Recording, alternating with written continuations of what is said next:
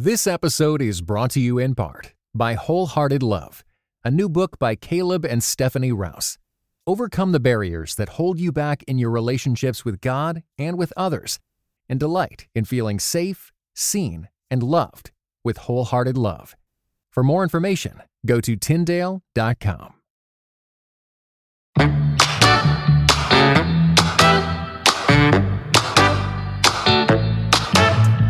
All right, everyone. Well, welcome to another episode of the Worth Your Time podcast. I'm your host, Erica, and I'm so glad to be joining you today with my guest, Amy Gannett. Amy, thank you so much for joining me today. Thanks for having me. This is really fun for me. Yeah, so I think I sort of discovered you as I began to go down the rabbit trail of theologians and apologetics accounts on Instagram. And somehow I found your account and I thought, I've never heard of this person. I love everything that she's posting. And so I sort of started to do a deep dive. And while at the same time, I had also discovered Tiny Theologians and not put the two and two together that you actually created Tiny Theologians. So that was kind of funny that I figured it out after I ordered the cards. So that's really cool. But just kick us off. Tell us a little bit about you, where you live, just a little family info so we can get to know who you are. Yeah, that's great. Well, my husband and I, we met in seminary in the Boston area, and we've lived a little bit all over the place, but now we are in Greenville, North Carolina, where we are church planters, and we are planting Trinity Church Greenville in the Uptown district of our city. And we have a little girl named Emerson who just turned 1. And so most of our daily life revolves around local church ministry. A lot of people don't realize, especially in the online world, don't realize I'm full-time with our church plant, and my husband's the lead pastor. And so he's full-time with our church plant. So most of our life really revolves around local church ministry. But I also write and teach online. So I teach Bible courses, verse-by-verse studies, just a discipleship course that I taught with a group of friends. So those are sort of my online things. I do things like Theology Thursday in the Instagram world. So I write and speak, and then I also do Tiny Theologians, which really came out of my desire to see kids discipled with theological resources. So we can talk about that more, but that's a big part of our daily life, as well as I manage that small business and create resources for the Tiny Theologians line. So that's a snapshot, just a little picture of what our life looks like. Well, I have plenty of questions. Don't worry. So church planting, I think that's really cool. How big is your church now? We're about a group of about 50 currently, which is actually such a gift coming out of 2020. We had so many friends that closed the doors of their church plants during seasons when all church went online. Church plants have a lot of strengths when it comes to flexibility. When you're a smaller group, you can pivot really quickly and really easily. So we sort of leaned into that flexibility in that season. And I think it served our body really well, being able to do a short season online. And then we were able to resume in-person gatherings before most churches because we were such a small crew. And we met in the cafeteria space. So spacing out, each family having their own section was just a non-issue for us. So we were really, really grateful for that. But now that we're in a new location, we're not calling it a permanent location. We're calling it a new long-term, short-term location. It's a long-term lease for us. So we'll be there for the next couple of years. We have been so grateful because it's enabled people who are sort of starting to venture back out to in-person gatherings, enabled them to find us and join in what God is doing through Trinity Greenville. Well, tell me what drew you guys to church planting, because I know that church planting, I've done some research about that and written a little about it myself. And it's not an easy task. It's like a full person experience if you're leading the way. So what led you there and how has it been? You are not wrong. It is such a unique task. I've told this story before elsewhere, so I won't repeat all of it, but a big part of our calling to church planting was my husband's calling to it. We are a part of a church plant in Colorado, and it was in that season my husband was reading a lot. We were just out of seminary, fresh out of seminary, and he was reading a lot about church planting. He was reading Centered Church by Tim Keller, which is like the city center church plant methodology. It's a fantastic book. And he was reading it, and he was reading it with another church planter at the time. And he came home one day and said, I think the Lord might be calling us to church plant. And I was like, I don't think so. Like that does not feel right to me. So part of my holdup, I now can look back and I can look back and see with more clarity what my holdup was.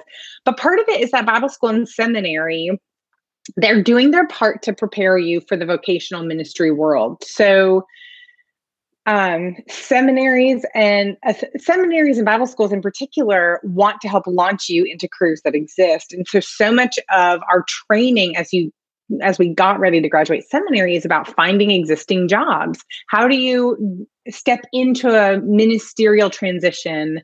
How do you, if you're going to be a pastor, how do you step into a pastoral transition plan? How do you jump into the middle of a budget year?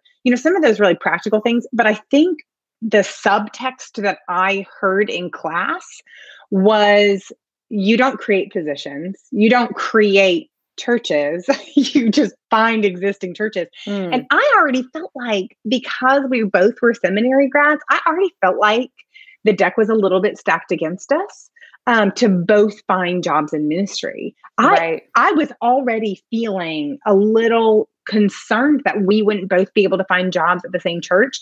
And so when we started looking for jobs, the churches that we were looking at were big because they could afford 2 full-time staff members with seminary degrees. Like that was kind of where my eyes were. And I think that's all in the subtext, right? That was all the subtext that I was hearing in seminary class. It just sort of trained me to look for that. So planting was never on my radar. So when Austin asked me to pray about it, I was sort of like, sure, I'll pray about it, but I kind of already know what the Lord's going to say.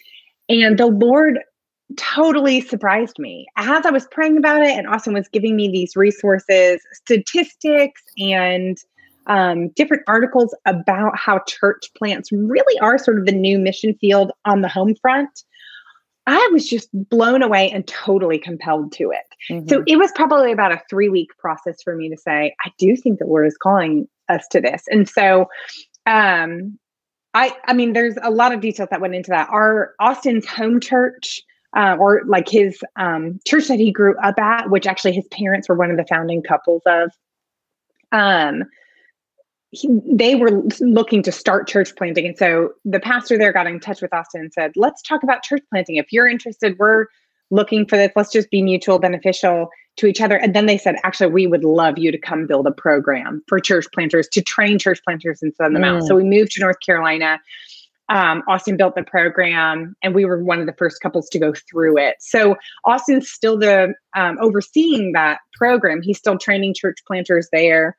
And then we've been here about 18 months. I actually now that I look back, I think Austin is particularly wired for church planting. I mentioned one of the reasons, but his parents really helped start their church. And so the church that sent us out to plant started in Austin's parents' living room when he was like 7 or 8 years old. And so he grew up thinking, this is church. This is what church ministry looks like. And I think that sunk so far into his subconscious that he's just so well wired for it. Austin also is very wired for longevity. So people that we know that say, I am not called to church plant, are those spark people that have a lot of energy for a short period of time. And they are great to be a part of a team, but really church planters should have a goal of becoming long-term ministry people, right? Like Austin's he's a church planting pastor. Someday he will be a pastor. We are a church plant. Someday we will be a church, and we'll be here for the long haul. That's our goal. So, Erica, have you ever heard of the Working Geniuses? Are you familiar with that? I'm not. Okay. It's a little bit new. It's sort of like the Strength Finders, but it's all about how you work with teams. Okay. But they basically have developed this way to talk about the different types of ways that you interact in the workplace with other team members and what part of getting things done that you play. So Austin and I are like this middle, like if you look at this chart, it's 6 pieces of a puzzle, and Austin and I together have the middle 4. And so I think God has really made us people that get stuff done together. And I can't do it without him, and he can't do it without me. So God has really gifted us to get stuff done. And in church planting, you got to get stuff done. Like you wear lots of hats. You got to preach on Sunday, but you also have to like get kids ministry volunteers background check. That's like what's on my desk right here is like, how do I get all these people background checked? How do I figure out who's taking out the trash next Sunday after service? Like all of these little things, you have to be doers. And so I think that's part of how God wired us. And now looking back, I can see that he's called us to it. That's just our journey of getting to the place where we realized that he was calling us to it. So you guys never did work at another church. You graduated from seminary and ultimately you were led directly here, sort of. Sort of. So Austin was on staff of our sending church for 3 years. Okay. I worked in non-vocational ministry. And before that, I worked vocationally outside of the church. So both of us, when we lived before we moved back to be part of our sending church, we were outside of ministry. Immediately out of seminary, we didn't work within the church. Okay, got it. Now, where did you guys go to seminary? Gordon Conwell up in the Boston area. And is that where you met? It is. Yeah. Okay. Like okay, 3 cool. days into first semester. It was great. It was meant to be. Well, so tell me I think I could probably, it's obvious why maybe you wanted to go to seminary, but tell us what drew you to go there. Why did you want to go to seminary? Yeah, I think the thing that always comes to mind is I had this feeling when I was done with Bible school. I went to Moody for undergrad, so I was in the heart of Chicago and learned from some great professors. It's where I learned that I really wanted to teach the Bible, but I just knew when I graduated, I wasn't done learning. I wasn't done, that I still had to scratch that itch. Mm-hmm. And so I just knew it was time for me to keep going. And when I graduated from seminary, I felt differently. I wondered if I would graduate from seminary and be like, on to PhD work, because I just was, that's just like the lifelong learner in me.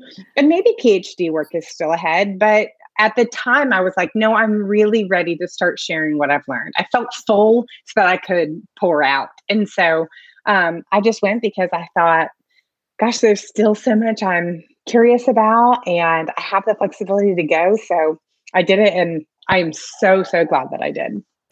Yeah, I wish I would love to go now. Like I just now in this phase of my life, I'm like, man, that would be so cool because I've just been getting so into it lately. But so, I mean, coming out of seminary and Bible college, like you have all this knowledge and a lot of stuff that many people don't know. Many Christians are very lacking in their biblical understanding and their contextual understanding and so many things. And so clearly it seems like you wanted to get out there and teach people. Wrote something down here on your website, it says you're equipping everyday believers to think theologically. How much do you think that is missing right now in Christian, I hate to say Christian culture because that is a different thing, but I feel like Christians of the West don't think very theologically a lot of the times. What's your take on that? Yeah, I think we probably do think theologically. We're just very unaware that we are. I think one of the biggest misnomers is that theology is something that is done out there. It's done in seminary. It's done by professors. It's done by preachers and pastors. It's done by seminary students. But if we sort of boil down what theology is, it's just a study of God, or we could say it another way. It's how we understand God and his world and what we articulate to be true about God and his world. And so we all have a theology. We all are theologians. We all think something about God. And I guess the question for us as believers, the atheist has a belief about God, about his existence or non-existence. Everybody has a belief about God. But the question for us as Christians is, does my view of God align with Scripture? Does it line up with who God has revealed himself to be in his word? And I think that's really, I think the most helpful place for us to start as everyday Christians, people who aren't going to be in the classroom, people who aren't going to be going to seminary or having time to sit through systematic theology tomes. The best place for us to start is to ask ourselves, has more of my theology, more of what I believe about God arisen from culture around me, from sort of truisms that we hear in the church, Or have I taken the time to hear from God himself about who he is like? I mean, you and I know this to be true in our own lives. The person to best introduce somebody is themselves. There's no one that can describe me better than me, probably. There's no one who can describe you better than you. And so we want to hear first and foremost from God about who he says he is and what he says he's like and the things that he loves and hates and the things that make the ways that he's at work in the world. And so I think as Christians, the impulse that I would love to see grow in our Christian community or Christian culture would be the impulse of, I have a theological question, or I have a question about God and his world. My knee-jerk reaction is to go to the scriptures. I wish that we saw more of that. And I think we're seeing people grow in it. But instead, we're so quick to go to theologians that we trust, pastors that we trust, all of which are good. Don't get me wrong. There are theologians that we should be asking these questions to. We should ask our pastors and our local church ministers these things. But I want us to be a people who go to God's word first. I think that's what the foundation of our theology as Christians. We say it is. And so to put it into practice would be to be people of the scriptures. And so that's why when I've been asked the question before, are you more of like a Bible study person or more of a theology person? It's like, you just can't dissect the two. They just don't come apart. They don't divorce. So I would love us to see us be Bible people, exploring the scriptures for ourselves and getting to know God and his word, letting him speak before we let everybody else speak. And I think it would just serve us really well. Yeah. One of the things in the past year that I've sort of implemented is not running to a commentary to figure something out and like doing the hard work of like reading it again and again. Like my husband and I are reading Ezekiel, which can be a tough one. And so we will, sit there and talk out what we're thinking it means before going to see what someone else says it means. And I think that's really helpful because I think God can really speak to you personally in that way. Whereas if you're just going to a commentary or a Bible study, you're just going to get that author's, through their lens and not through the very unique and personal lens that God could be speaking to you through. So I think that's a good point.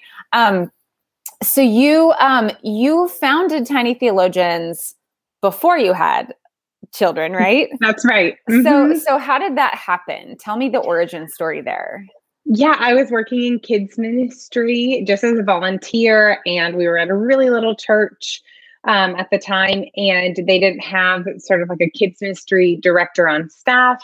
And they had somebody on staff sort of helping oversee it. But I said, I would love to help with like curriculum and help explore what options are. And I was honestly just super disappointed at the time at what was available. Now, granted, I was right out of seminary, so I was fresh and feisty, and honestly, a lot of my favorite resources have come out in the last 5 years. So like there was the Jesus Storybook Bible, but that wasn't curriculum for Sunday school. Like there wasn't much beyond some of the classic things that we have grown to love. And so I just felt like there was this huge gap. And because I'm a doer, because that's like one of the ways that God has wired me, I just wanted to pull the trigger and do it. So that was happening simultaneously to something else that was happening is I was doing online Bible studies for women and teaching theology online. And I have a Bible study membership where people can study with me month by month. And I noticed I had this big gap. I had like early career people, a lot of single people, newly married people. And then I had like empty nesters or moms of older kids or retirees. And I was like, I'm missing this big gap of moms of young kids. And I started doing a little polling to figure out what that was about. And a lot of people were like, I do not have time to learn theology. Like I can barely keep my kid's nose wiped. I do not have time to learn theology, but I would love if you would make something for my kids. And I realized in that moment, and now I know it personally as a mom, we will do things for our kids that we will not do for ourselves. We will make sure they have a very balanced meal and we will eat like the freezer chicken nuggets. and that is also true theologically. I think a lot of parents were craving to do something for their kids. They're like, my kids have to know theology. I don't really have time for it, but my kids will know who God is and his word. And so I created the first set of flashcards for Tiny Theologians. It was coming right out of this time in kids ministry. Simultaneously, this was happening. I felt like the Lord was telling me, go ahead and pull the trigger on it. I created one set of flashcards, the ABCs of theology, and moms of young kids ate it up. And I had so many messages from moms of young kids saying, I now know what atonement means. And it sort of was my like triumphal moment. Like, yes, there are kids resources out there that are solid, theologically sound.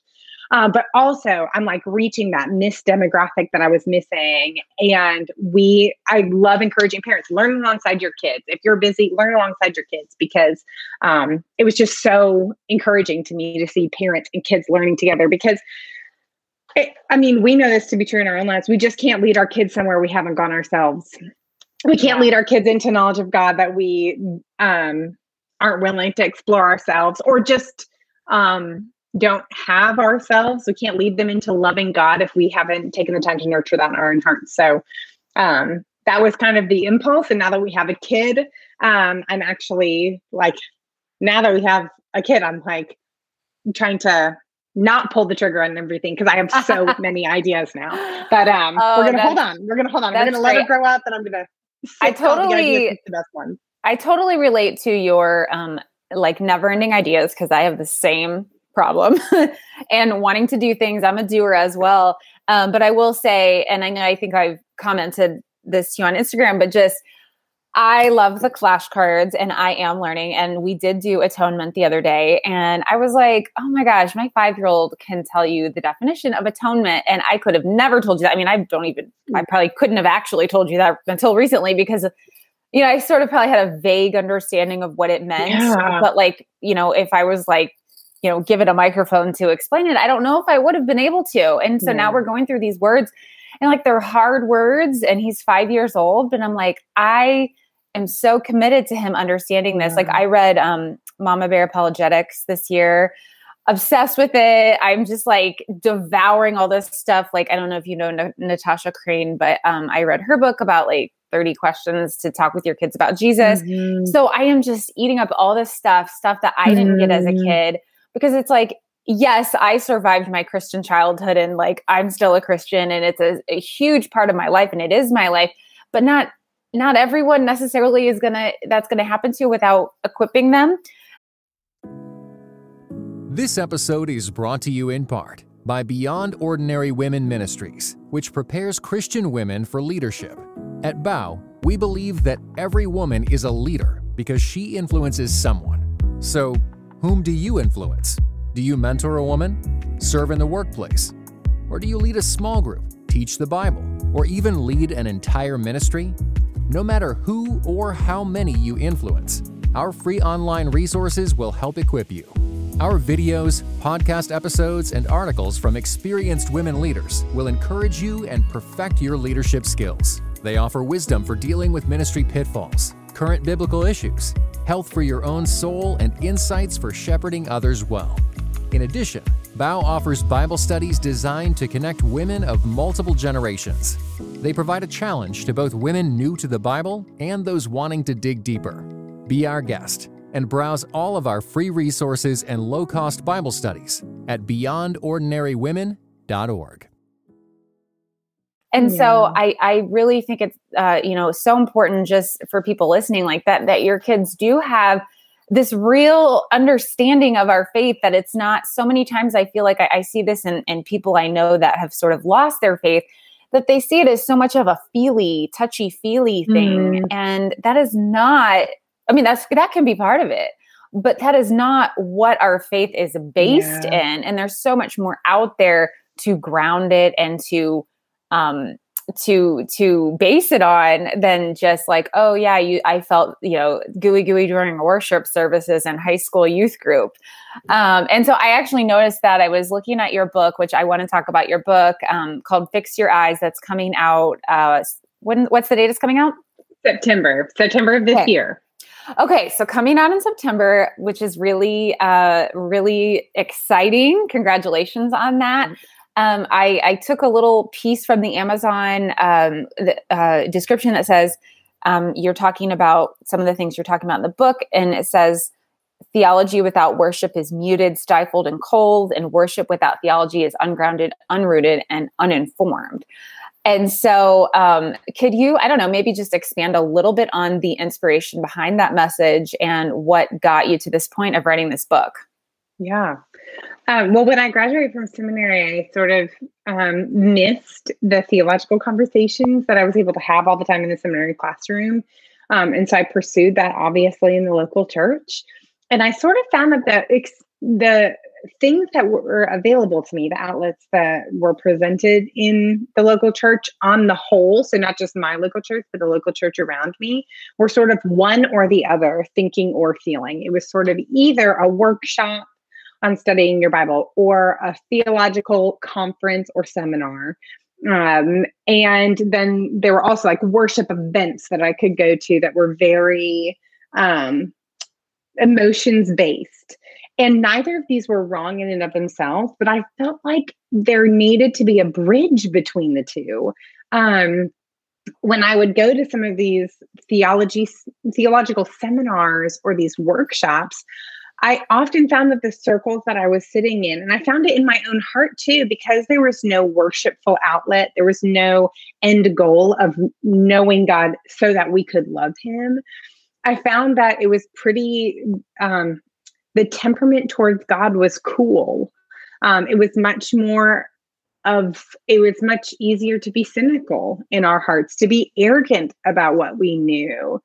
And that wasn't right. I saw that in my own heart. That was my own conviction. It wasn't right how I was pursuing theology. It didn't have any appropriate application, because the only appropriate application of theological knowledge is to worship the God of our theology, right? Mm-hmm. And when I would also go to these worship events where we would have wonderful bands leading us in worship and scripture readings, and goodness, it was such a great spiritual high. It really was.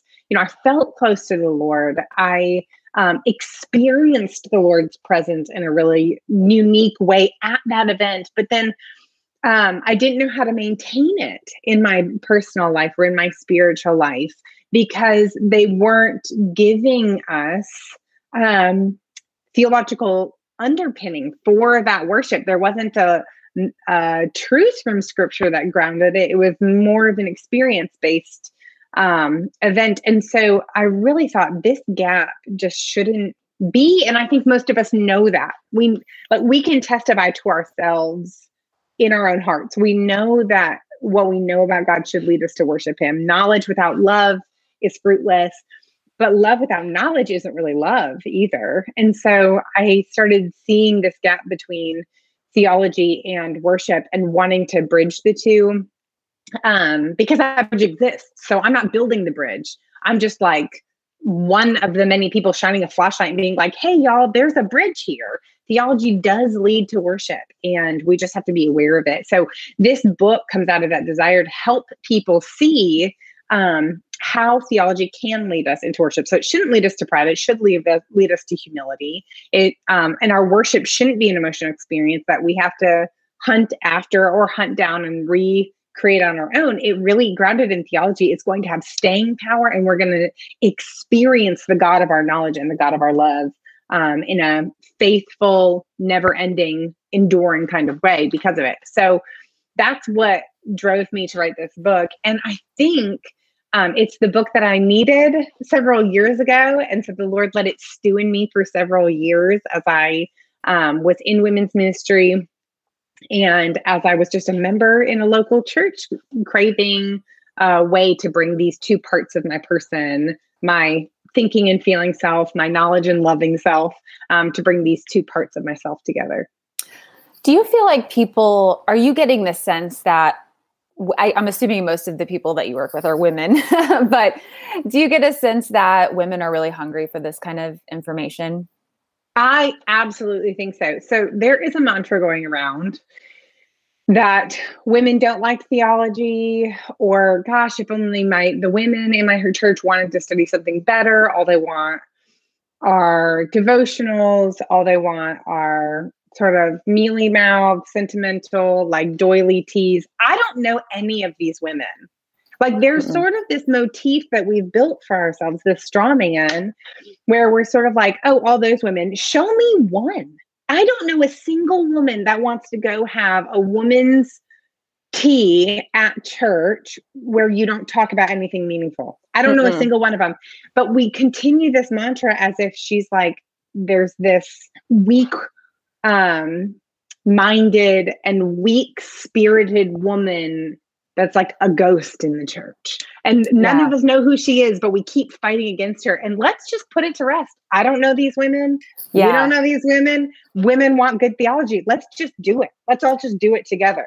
I don't think now that I've sort of been exploring more theology and reading more apologetics books, I feel like it just wasn't getting in front of me before. Like it wasn't being marketed to me. I wasn't seeing the accounts or whatever, however you see things or things get on your radar. It wasn't happening. And when I started getting more into it, I started listening to Alisa Childers' podcast. And sort of listening to her sort of got me onto some other things. And anyway, I just, now that I'm into it, I am so hungry for it. Like I'm so desperate to learn more. And I think there's got to be so many people out there that are in a similar situation. And I guess sometimes even I would think, maybe falsely think like, oh, maybe I'm just one of those people that's really into it. But I think more people than we realize are, and that is such the key to, there's so much going on in our culture right now with people leaving church and people sort of, I don't want to say losing faith, because I think that the polling out there that shows people are leaving their faith, I think that's those polls are misleading, just because so many people still do value their spiritual lives so much. They're just sort of looking for a place to land. And they haven't felt like they have a good place to fit. But I feel like getting this stuff out there like you're doing is such a service to a community of people that are looking for it specifically. And may not know that they're looking for it, It's kind of like we need to tell them, this is it. This is what you're looking for. So certainly was the case with me. So I do think that's so important. I was going to ask you, it seems like in culture, and I don't know what your take on this is, but it does seem like those with Orthodox Christian views are more criticized, less tolerated these days. And so when you're talking with women about that kind of stuff, like what is the encouragement you give them, or what is your take on how to handle some of that these days? To handle some of the criticism specifically? Yeah. Well, I think the first words that come to mind are the words of my preaching professor in undergrad at Moody. He said to be a preacher, you have to, and he didn't mean necessarily in a pastoral position. He just meant if you're going to teach the word. So this would apply to even people who, I don't want people listening to discount themselves if they are not publicly teaching or anything like that. But you have to have, if you want to do this, you have to have the mind of a scholar, the heart of a saint, and the hide of a rhinoceros. That's what he always said. And he's not wrong. He's just not wrong. You have to develop a thicker skin. And I think one of the things that keeps me coming back to the importance of doing this work over and against the ease of stepping out of it, right? Stepping out of it sometimes seems so appealing because you're like, I don't need that, right? I don't need the criticism. I don't need that in my life. Feels too hard or too messy, or we actually have divulged in our our ability to have public engagement. And so we get really nasty. And if somebody disagrees with me online, it's usually like that. I mean, it usually has undertones of like, well, you're a bad mom. And it's like, well, disagree with me theologically or like, so sometimes it gets messy and you're like, I don't need this in my life. So what keeps us stepping back into that? And the thing that is such a comfort and encouragement to me is that I remember that Jesus is the one who spoke truth. And so he is the target that the enemy wants to fire at. He is the one that the enemy wants to derail. I'm getting ready to do a Theology Thursday. I do Theology Thursdays most Thursdays, and I'm getting ready to do a series on foundational doctrines of the church. And one of the weeks we are talking about God's sovereignty versus the enemies. And one of the things we have to remember that sometimes we forget in our theological conversations is that we are not the target of the enemy. Christ is the target. The enemy wants to steal Christ's glory and wants to see Christ pulled off his throne. And guess what? That is never going to happen. It's never going to happen. And so when we feel like we're the target, whether we feel like the enemy is trying to directly discourage us or using other people as a means to discourage and derail the things that we know that God has called us to, or make us call into question truths that are evident in God's word, we should bring to mind that Christ stands in front of us as the target. He keeps us from being the target. It is Christ who the enemy is after. And at the end of all things, Christ is going to be glorified. Christ is going to rule and reign, unlimited power, with unhindered rule. And so by keeping that in mind, it reminds us we can step back out. We can do that. We're not the target. And we have great partnership in Christ as we step into the line of fire. So we do not grow weary in doing good because there is a harvest to come. And so I think by keeping that long view in mind, it really enables us to keep our hand to the plow, to keep speaking truth in love, as long as it is called today. God calls us to these things. Yeah. Oh, that was so good, man. We'll have to replay that part. So I wanted to also ask you, you have a course on discipleship. Why is discipleship so important? How do you, because this is a question in my mind, because I don't feel like it's being done like greatly at my church. And so, but I've been told it's complicated. So I don't know.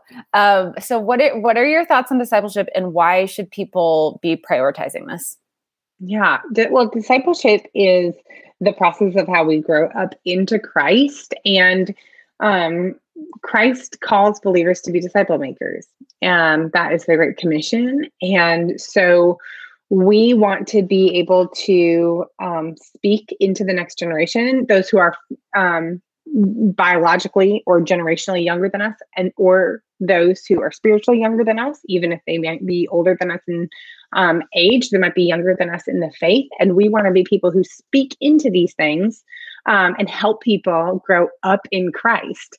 So we as Christians are not only about the work of evangelism, which is people coming to know Christ, the work of spreading the gospel, sharing the good news so that people might come to know Christ and become a part of the church. It's the process of taking those who are in the church and growing them up in the faith and helping them walk deeper with the Lord. And because that's the call on all of our lives to make disciples and be a disciple, because that's a call in all of our lives, it's something that we should, at least in some seasons, see ourselves intentionally pursuing. So I don't think that everybody in all seasons has to have a specific somebody that they're discipling. But I think if we've gone a year and haven't asked ourselves the question of what does the Great Commission look like in my life, then it's time to revisit it. Let's ask the Lord, what does this look like? And in this course, I do my best alongside many other qualified Bible teachers to debunk the myth that discipleship is only something for the church structurally or formally. We do not have to wait for discipleship models or methods or ministries to pop up at our local church in order to do the work of discipleship. And I think by jumping in, this course gives people confidence. It's a no frills guide to how to make disciples. And so each person that graduates from this course really should leave with a sense of calling and purpose and knowing what they're going to jump into next. Knowing how if they were given someone, if somebody came to them and said, "Hey, I would love for you to disciple me," they would say, "Let's meet Thursday for coffee." And they would know exactly what they're going to do with that person. because and my goal in debunking this is that we don't leave it to others to come and pursue us. We don't leave it to others before we pursue others. We say, hey, if this is a call in my life, Lord, how would you lead me into this? And now that I know I'm called to disciple this person or called into this discipleship relationship, this is how I'm going to approach it with confidence, because I now have these skills. So the course is not taught by me alone. It's taught by many other friends of mine. So Melissa Kruger teaches on the role of Bible study in disciple making relationships. Jen Wilkin teaches on the role theology plays in disciple making relationship. Hannah Anderson talks about how discernment can grow in disciple-making relationships and what role it plays. Hunter Beelis of the Journey Women podcast, she talks about the difference between mentorship and disciple-making relationships, and how to pursue having a mentor even while you're being a disciple maker and discipling someone younger. Abby Wedgeworth talks about disciple making for different ages and stages of life. So from the young believer to the 2-year-old to the tween and the college student. So I taught this with 9 other qualified Bible teachers. And so it's a wonderful course for those who are wanting to jump in and learn how to make disciples and grow in confidence in doing that. Yeah, I was looking at it earlier and I was like, oh, I feel like I might have to buy this course. I need this very course. fun course. And I can say that because I'm not the fun part. Like all these women that came and taught this, they are the fun part. So, well, I certainly recognize many of those names and am a big fans. So I want to close out just by asking you, what are some go-to reads or listens for you? Who are people that you like to follow? Is there a podcast that you've been loving, book that you've been reading that you can recommend, anything like that? Yeah, so I can literally look around my office and tell you what I've been reading lately. Austin got me this book recently, Concise Theology by J.I. Packer, and I'm really, really loving it. I'm using it sort of as a resource right now, like as a reference guide. But each of the theological topics are like this is on the Ascension. It's like a page and a half, you know, so it's just so helpful. So if I have a question on a topic, I mean, it's J.I. Packer. So I'm probably going to really like what he has to say. And so I thought that this has been a really fun read. I'm reading 10 Words to Live by Jen Wilkin because I'm leading a summer study through it at our local church. I'm looking around. Do you see me looking for my stuff? Yes, you have a lot of books. I can see that. I am also a book person, and I'm usually reading about 5 at the same time. So that's real bad. I have to limit myself a little bit more than that. I just can't. My brain can't do it. But I just started using this Story of God. Yes, there we go. There we go. Yes. I'm trying to get the glare off a little bit. But I just taught on Hannah's prayer this last weekend. And this was a great commentary for that. And this is not theological. And hopefully, I don't think controversial anymore. But I just finished reading the Harry Potter series, and I am having the best time. I'm actually going to start back on book 1. If you can even believe it, I'm starting back on book 1. I can't believe it because I read 2 of them way long time ago, and I was like, well, these are fine, but I couldn't get into it like some people do. I know you're one of many that I'm love it. Back. I'm in it. I love it. I love the Christological imagery. I'm just really trying. I mean, we have a lot of Gen Zs who are part of our ministry. And I'm trying really hard not to reference Harry Potter all the time because they could not care less. So I'm trying really hard to minimize my Harry Potter. I feel like people use Harry Potter examples in a lot of books and stuff and teachings. Mm-hmm. And whenever they do that, I don't know what they're talking about because I haven't read them. So I felt that way about Star Wars. My husband just exposed me to Star Wars 2 years ago. And I was like, we'd be watching some other show and I'd be like, I get this now. Yes. Now it's such a big cultural thing, it really cultural is. Experience that if you don't have it, it's sort of like other things fly over your head. Yeah. I felt that way about Harry Potter for years. Now you're on the inside. I'm on the inside of one thing. I'm on the inside of one circle, one little Harry Potter circle. So, how is your daughter's 1? Is that right? Mm-hmm. Okay. How's that first year of motherhood been? Tough in so many ways, but 2020 was kind to us in that it pushed us home. Yeah. Because we're doers, We tend to be pretty busy. And 2020, I mean, Emerson was born March of 2020, which he was born 2 weeks after we went into sheltering in place here in North Carolina. And I mean, we were doing church online. My husband was home. I mean, we had like 4 months of not really having other connections or commitments.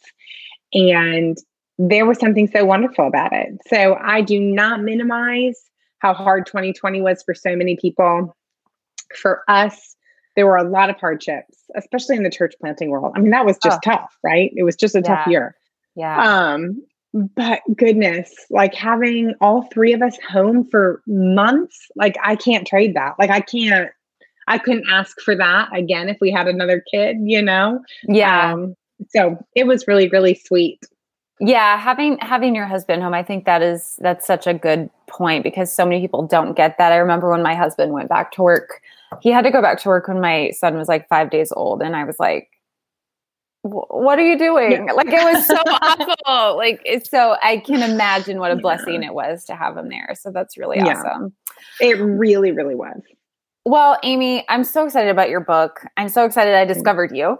And I love your Theology Thursdays. I just love everything you're doing to put the truth out there and to help people to understand the Bible and understand God and find their faith grounded in something, beyond what they may be hearing from the world. And some people out there that, I don't know, I feel like there's a lot of people that are sort of leading astray these days. That's probably always been the case though.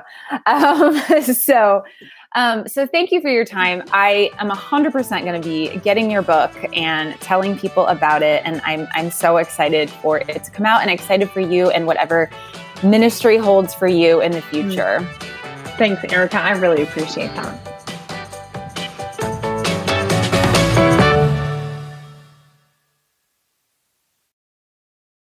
This episode was brought to you in part by the Better Samaritan podcast, where Jamie Ayton and Kent Annan discuss everything from simple acts of kindness to complex humanitarian challenges with their guests.